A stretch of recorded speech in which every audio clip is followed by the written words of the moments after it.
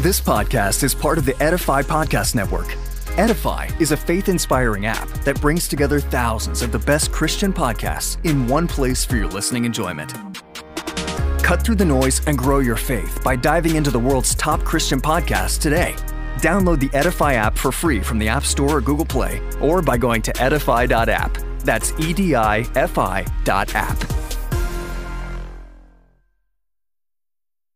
Can I ask a question? Mm-hmm. You'd again, on the Playhouse, you don't have to answer if you're not comfortable with it. I want to talk about this season where it was a bit dark and leaving. And the reason why is because a lot of people, your story is not unique. Yeah. You know what I mean? It's true. There's very many people, myself included, who just decided to take a back seat from serving in church or from even just, I just don't even feel like attending for a season. You get?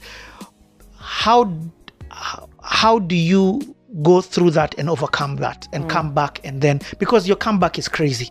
When we're about to enter talking about, you came back, your latter, your future will be greater than the latter. I wanted to say to the nice pastor voice, but sorry. So what happens when you don't read the Bible every day, Richie? So anyway, but for real, from an honest perspective, how did you overcome that? Because there are also people who that has broken them and they've completely disappeared and never come back. Okay, let me think about my answer. For me, one of the things that was the most critical in that season, when I say I left public ministry, I never disconnected from my church. I never disconnected from my leadership.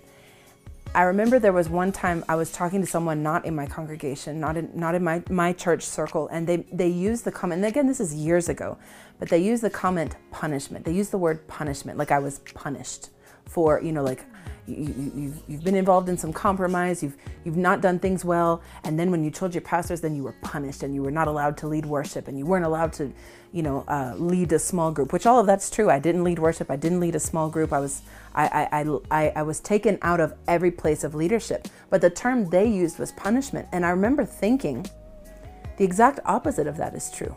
I don't see it as punishment. I see it as grace. I see it as wisdom. And here's why I say that. What I think about is if you're a coach of a football team, if you have a player on your team come and tell you, hey, coach, I've got a real bad headache. As a coach, you might be like, all right, man, here's some Maramojas, but you can work through this. You can still perform and play even with that in mind. But if your player was to come to you and say, coach, I've broken my leg, a good coach will bench his guy because he's broken. And it's not out of, I'm punishing you for your broken leg. It's out of, I see that if this heals well, you still have 20, 30 years to play. But if this heals badly, you'll never play again. And it's love. If you keep playing with this, it's over. You might even die. You might lose everything. And so it's a good coach. It's a wise coach that says, I hear you're broken. I see you're broken. And out of love, what I'm going to do is I'm going to bench you not just until you come and tell me that you feel better. I'm going to bench you until your physical therapist says, I've tested this healing. I've put weight on this healing. You've gone through exercise after exercise, and you don't start you start with little things. Take a few steps. Okay, now run. Okay, now jog a mile. Now jog 5. Okay, now go for a few practices. Okay, go for a few more. It's not just I'm benched and then, hey, I'm healed. And all right, let's go back. There's a process now. And the process is to test that the healing has taken. It's true, it's good, it's strong, and you're ready. And that's what I feel happened for me. I feel like at that time, I had the most incredible coaches over my life who said, we see you're broken, we grieve for you, we are sad for you, but out of love, we are benching you, not to punish you. We're benching you so you can heal, because we see 20, 30 years down the line, you have so much potential. But if you abandon this process, if you say, it's taken too long, it's yourself that you're hurting ultimately. And I always saw it that way. And so I was so grateful for that season, that I was allowed to stay connected. I stayed on staff, even though my job took on an extremely different role. You know, I didn't lead worship. In fact, the team that I was leading, now they led me in worship. Now I just go to church on Sunday, and the guys, I was their leader. Now they led me, and I was so grateful for them. I was so grateful for that season where I was allowed to just get counseling. And more than anything, prove faithfulness. Just get back to the day in, day out, living according to the standards of God's word. And I think a lot of times, Richie, what happens is people want the platform without the responsibility. Are those birds so loud? You're not? No, they're good. They're good. I think people want the platform a lot of times without the responsibility. And the higher you go in leadership, the higher the standards become. And that's just how it is. That's how it should be. And so I was so grateful for that season. And I think what brought me through it is that I never disconnected. I had people who loved me, not me, the performer, not me, the worship leader. They loved me, my soul, my eternity, making sure I stay loving Jesus. Because that was, without doubt, the lowest point of my life. I was in such a mess, Richie. Like, I was in such a mess. I was so hurt. I was so wounded. I had been used by people. I had used people. You name it. There was some sort of hurt or sin that I'd just gotten involved in at that time. And so it wasn't, Coach, I have a headache. You know, I think there are seasons where you go and tell Coach, and it's like, we can handle that with some emoji. But I was coming saying, Coach, I am broken, and I've been hiding it because the gifts of God are without repentance. God doesn't take your gifting away, you know, so I'm still able to function in my gifting. But it was now my eternity that I was more concerned about. And yeah, so I took about almost 2 years away from leading worship. I didn't lead a small group. I just served. And yeah, so at the end of that season, and then even in my coming back up, it just started kind of the way it did at the beginning. I just started playing the piano in the band. I sang BVs a few times. I'd lead a song here, I'd lead a song there. And eventually, especially with my team, earned back the trust to be able to now step back into a place of leadership, which I have been in now since then. So, yeah. Okay, let me say this. I have never had it from that perspective. And especially from the person made to sit on the bench. I've never had it. The person on the bench, and it's good to hear it. Especially, I mean, it's like what you're saying, I've just never had it from that perspective. And what you're saying is, first and foremost, you're already connected. There's some things that had to be in place for you to look at it like this. Submission to authority. Yeah. There has to be, despite whatever happens, connection. I'm going to remain connected through the good and the bad. You know, it's like a marriage. Yeah. Well, and I think as well, if you look at scripture, when Eve was in the garden, all the serpent did to get her to compromise was make her doubt her authority. Did God really say? That's all he did, was sow doubt that God is not really looking out for my best interest. That's what he told her. God knows if you eat this, you'll be as wise as him. And he put that doubt in her that he's not looking out for me. He's withholding good from me. And I think the enemy does that to this day. He comes and sits on your shoulder and says, your authority really isn't looking out for you. They're withholding from you. And I think for me, it was so clear. I wasn't kicked off the team. I was just put on the bench. And I think we get those two things mixed up. We feel like you're kicking me off the team. No, I'm still on the team. I'm still in this family. I'm still in this body of believers. I'm so grateful. I saw it as mercy. And I felt like people around me, not within my church family, but outside, you know, because I have friends outside and be like, big expensive, we've heard, wow. That's so harsh. And I'm like, harsh? They should have fired me. Like, that's called grace, my friend. That's mercy. I will forever be grateful for that season in my life. Forever. But let me also add and say that then you have good leaders. I have the best. Yeah. I mean, because some places wouldn't have done what was done for you. Some people wouldn't have shown you grace. It would have been abuse of authority. So I'm really, that I pray this story stays. So let me tell you what happens in the Playhouse. Sometimes we hit the record button off and we just have some amazing vibes. That's what happened here. Anyway, we also took just like a break to refreshing. So, Rebecca, I mean, your story of what you went through and the discipline that you went through was not a story that we hear often. Yeah. But I want to begin talking about the fruits of what happens when you're obedient to that process, and the restoration that happens, because it restores you to just a whole other level. So let's talk about the songs now. Come on now. Okay. I mean, we've been talking a lot about your own songs. Let me just throw in Kutembea Nawe right now. What's the story behind this one? So first of all, 3.3 million views, 3.3 and million and growing. You know, I keep telling people, don't just look at those as numbers. Like even in this COVID time, what I do sometimes is I go and watch the story of somebody's life, and then you realize this one person who has died was married to somebody, a father to somebody, so that you stop looking at it like statistics. Yeah, you know what I mean? So 3.3 million gadgets or people. That's nothing small. Yeah, it's true. And all glory to God, honestly, because man, if there's a song that I never expected to blow up, it was that one. This podcast is part of the Edify Podcast Network. Edify is a faith-inspiring app that brings together thousands of the best Christian podcasts in one place for your listening enjoyment. Cut through the noise and grow your faith by diving into the world's top Christian podcasts today. Download the Edify app for free from the App Store or Google Play, or by going to edify.app. That's EDIFI.app.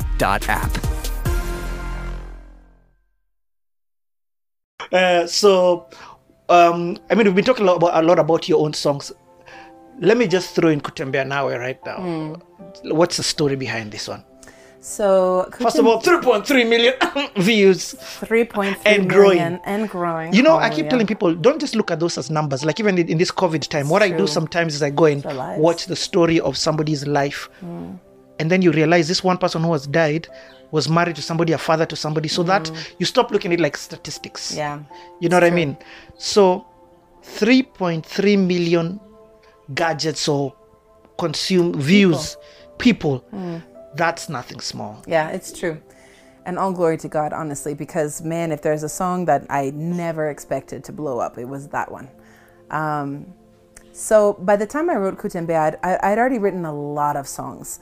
I'm a very, very big believer in, even if God has called you to something, you're still responsible to work on your craft.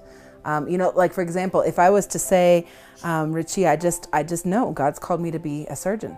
I know I'm anointed. I am confident. It's been prophesied. It's been spoken over my life. I am to be a surgeon. And just, you know, I just want to step into that calling. So I'm going to remove your gallbladder just right now. You know, even what though you're smoking. Exactly. Even though the calling might be true, I still am responsible to study, to learn, to practice before you're going to have faith in what I'm calling my calling. I believe that for songwriters as well. I believe that for myself, that yes, I really believe God has called me to write songs and to write anthems and worship and music for the body of Christ. I believe that. But I don't just now say, well, I'm called, so that means every song I write is just from heaven and it's going to bring revival to the nations. Like I write songs just for practice. I write songs just to work on my skill, to get better at the craft. And so when I wrote Kutembea Nawe, songwriting is a muscle. It is. It's a muscle. It very much is. It very much is. And I think in the body of Christ, sometimes we can unhealthily rely on the anointing. And what I mean by that is we can hide a lack of excellence behind it. We can hide a lack of practice behind it and just say, well, I'm anointed. Well, you are, but you still need to work on it, you know, get better at it. So when I wrote Kutembea Nawe, I had just started courting Alan, my now husband. And, you know, my history of relationships before Alan was just situationships, drama, heartbreak, failure, hurt. I didn't have a good story before Alan. I didn't have a single, well, that one, you know, I didn't have anything good before him. And so when I met Alan, I just liked him from the get-go, just as a person, not a hearts, you know, heart eye emojis. I just really liked him. He was just a nice, good man. And we connected from the get-go. We clicked. We were great friends. And so, you know, by the point I was writing the song, he had now communicated with me that he sees potential and he wants to, pursue this thing. He had gone and seen my pastors and my parents. Like, he's done this whole big, super spiritual process of, I loved it. I was so pleased by it that he was so. And this is to ask you to date. Yeah. Oh, I told him before, but when he sat down and told me, I was like, okay, let me give you that little backstory. So one of the things before I met Alan. Quotations. Alan's here by the way. We see you, baby. We see you. Before I even had met Alan, I had written in my journal, because as I said, all my stories were bad. And so finally, I just had reached this point of surrender of, you know what, God, if another man comes into my life, and I understand if they won't, but if they do, I am going to do it by the book. The Bible says, try me. God says, try me. Let me prove it to you. And I guess I'd always associated holiness with boredom.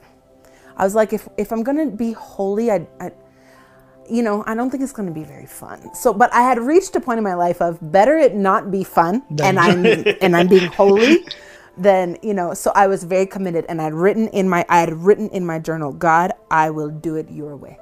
I will do it by the book. So when Alan and I had reached this point of, I like you, you like me, we've both circled yes, like we know these things.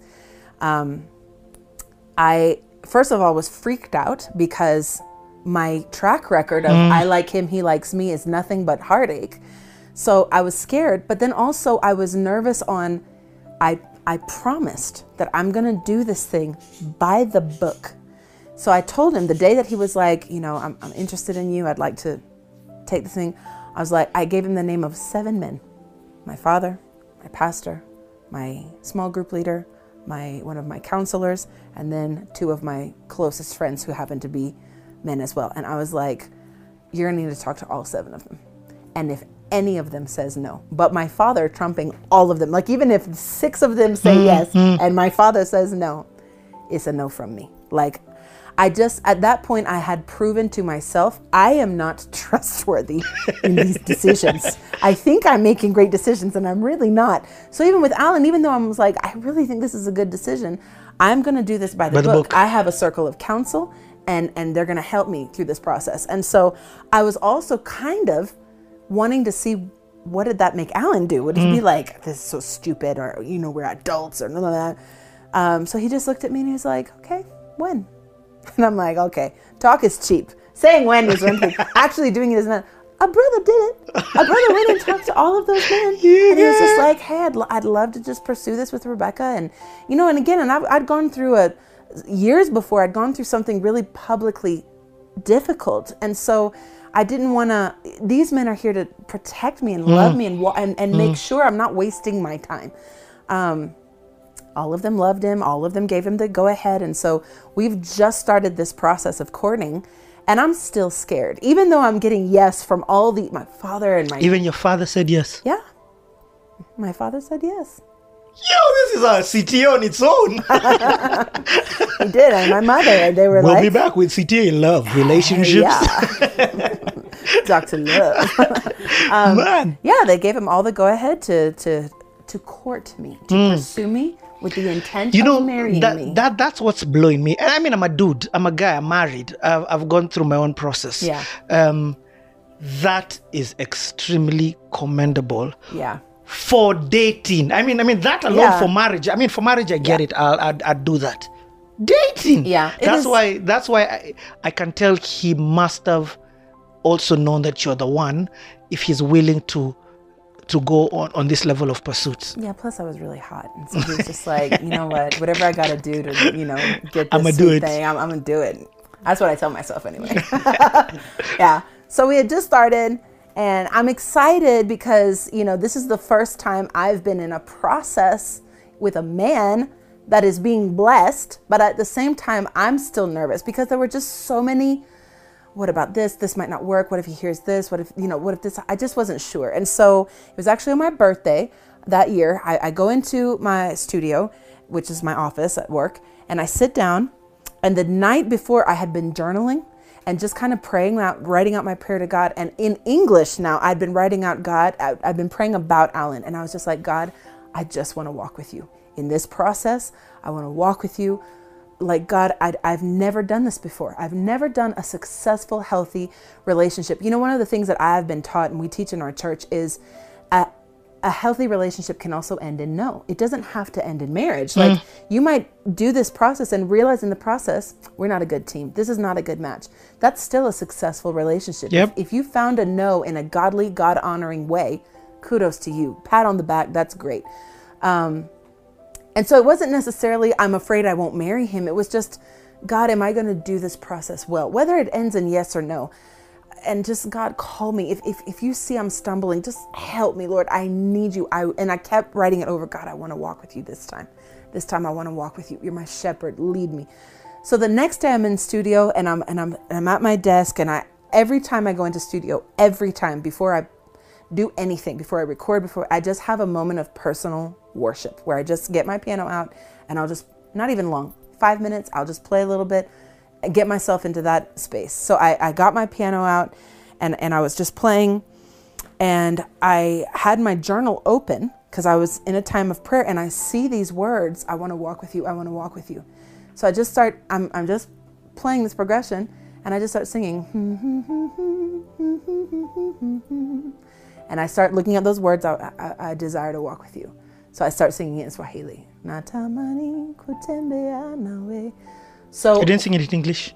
No, I sang it in Swahili. It's like I had said earlier, like I pray in English because I think in English, but when it's time to sing, I tend to feel like Swahili is prettier. Because you can say, I want to walk with you, God. Yeah. Or you can say, Natamani kutembea nawe. It just sounds so much better. Yeah, it does. Yes. So I write it, and then the song literally came together in 15 minutes. And that's not common for me. My songs, I work on them for a while. But this one, I wrote it. I called George, my manager, and my very good friend as well. I probably should have said he's my very good friend before I said he was my manager. I called George, my very good friend. And, he helps me a lot with translating and finding the right words. Again, as I said, Swahili Sanifu has kind of left me. Sometimes I need those conch words. So I write it, I love it, I record it, and I posted it on SoundCloud. And it was like, there you go, done, all in a day. I showed In a day? Yeah. Well, then a couple days later, Alan came to studio and I asked him to play bass on it, and I showed it to him, and he was like, this is his song, y'all. This is Kutembea. This is the world famous, 3.3 million about Alan. So I show it to Alan, and his response was, it's nice. And then we moved on with life. And I was like, okay, well, there you go. So he recorded bass. Then I posted it on my SoundCloud at the time. And I forgot all about it. And I moved on with my life. About 2 years later, I get a call from Mose, DJ Mose. And he's like, Bex, I've just heard this song. What is this song? Like, you have to send it to me. And I'm like, where did you hear it? And he's like, I don't know what he told me, on TV or something. I'm like, well, how did they get it? And first of all, I wrote this song like in 2014. This is now like 2016 when this song is. Yeah. So, Kenyans, we just have a way. It was on SoundCloud, which you're supposed to not be able to illegally download from. But somebody got a hold of it. All of a sudden, people are just texting me, hey, I heard your song on the wedding show. Hey, I heard your songs hey, I heard your song here. And I'm like, hold on. This is just such a God story. It really is. You didn't distribute it. You Nothing. put it on SoundCloud and moved on with life. Yes. So now by that time, Alan and I were married, because we got married very end of 2015. So now in 2016, it's like, Monte guys, for some reason, this song has hit now. So I told Alan, we should do a video. Was this my first music video? I think it was on my YouTube channel. I can't remember. Anyway, I just told Alan we should do a video. So we just decided, okay, let's do one. So we go to the garage. Our total budget for that video was 3,000 shillings. And that 3,000 covered the candles that are in the background and pizza that we ate that night with the crew who was there. Everything, I just got up in the morning. I'm like, I'll wear this. I just picked an outfit. Like this whole thing of to buy something, have something made. I wasn't in that space yet. Like I'm a newbie at this thing. So I'm just like, yeah, this looks nice. We set up the piano. We shot the video. Of course, Alan played bass. And then Steve, who's our drummer at church, a very great friend of mine, also my brother-in-law's brother. Does that make him my brother-in-law as well? Anyway, he played drums. So we do the video. My sister Anna, who does a lot of our videos, she edits it for me, and we just put it out on YouTube. And that's when it was like, what? Yeah. So we put it out on YouTube. We didn't even send it to Like the stations or anything. Just put it out. Like, guys, here's a video.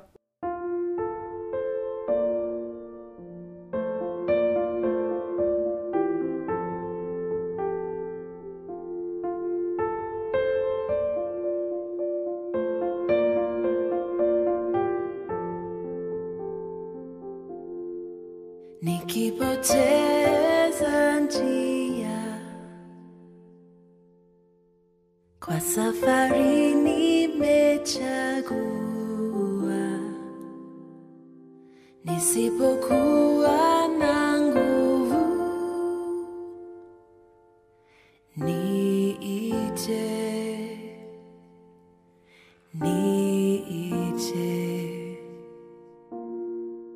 niongoze kwa neema,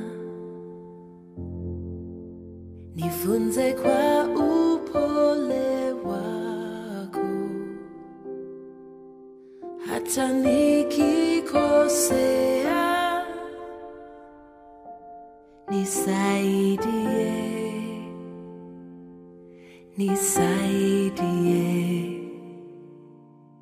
natamani kutembea nawe, natamani kutembea nawe,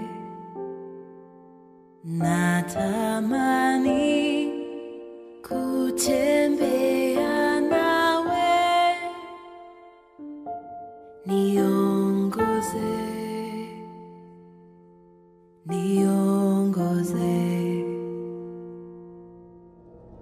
sielewi njia hii, ndo maana nakuhitaji, nakutegemea wewe,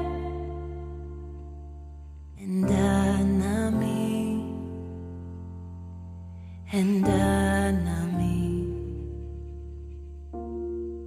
nashindwa kukupa yote, hata hivyo nitaamini, kwani najua mwishowe kuna raha,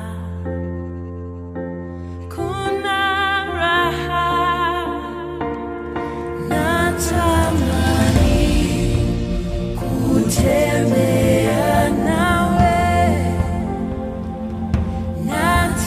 natamani kutembea nawe, natamani kutembea nawe, niongoze. And then it was like, then it really kind of, it's just crazy because it's like, okay, so a little while later we put out a video for a song called, what's that song? Maneno. Maneno is my favorite song I have ever written to date. Me, I'm like, if there's a song that's gonna fly, It's this one. It's gonna be Maneno. Wapi.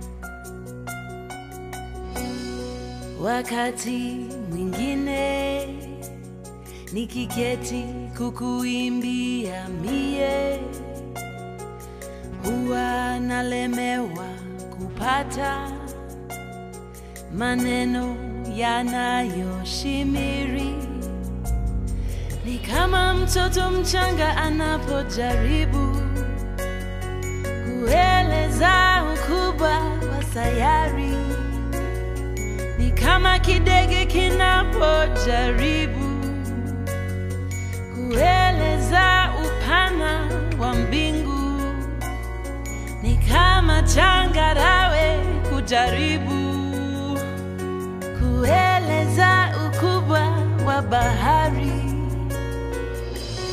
Ukweli ni kwamba maneno yangu hayatoshi, hayawezi kueleza. Hivyo daima na milele, siku zote za maisha yangu, nitatafuta na kukuimbia maneno yanayokufaa wakati mwingine.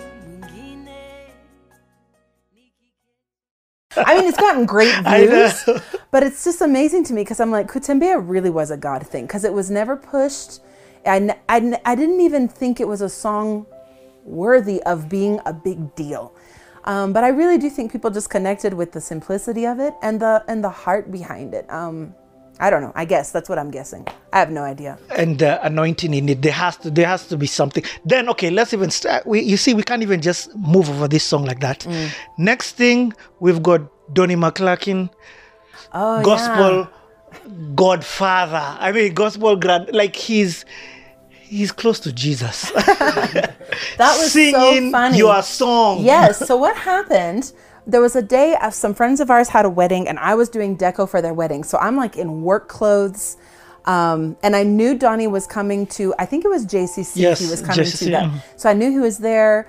I'd been invited for that event because I've been at a few of JCC's events and I was invited for that. I was so bummed I couldn't make it because I'd already committed to do my friend's wedding, their deco. So we're tearing down the wedding. I'm in pajamas, basically. Like I'm in work clothes. We're tearing down all this decoration. And I get a call from, I think it was John Derry. Anyway, I get a call from one of the JCC guys and he's like, Donnie has asked to see you. Like, is there any way you can get here? Like, he wants to see you. So I'm like, okay, the big dog has asked, you know. So we're almost done anyway. So my team was wrapping up deco. So Alan and I run home, grab clothes, drive to JCC. I'm literally changing in the car on the way there. So we get there and it was just the weirdest thing. It was so cool. We're walking up the steps. We're walking down a hall, and he starts coming down this other way, and he points at me and he's like, Rebecca Dawn! And I'm like, okay, this is just weird. Donnie McClurkin knows my name, and I haven't even met him yet. So he comes up, and he tells us that when he was picked at the airport by whatever protocol picked him when he landed, he gets in this car and he's being driven to his hotel, and Kutembea happened to be playing. And it was low because he was chatting with whoever was in the car. And when the song, now this is the story he's telling us. He said, when that song came on, I stopped the conversation and I told him, turn that up. And he said when they turned it up, he just could not, he's like, I can't stop listening to it. He's like, I don't even know what you were saying, but something in my spirit just came alive on that song. So he sits with us for half an hour. He like prophesies over me and Alan for like half an hour in the hallway with all these like protocol people surrounding us, security guys, whatnot. He's just there like prophesying over Alan, prophesying over me, declaring the word of the Lord. And we're just standing there like, what is this life? Like, what are we even doing? What is happening?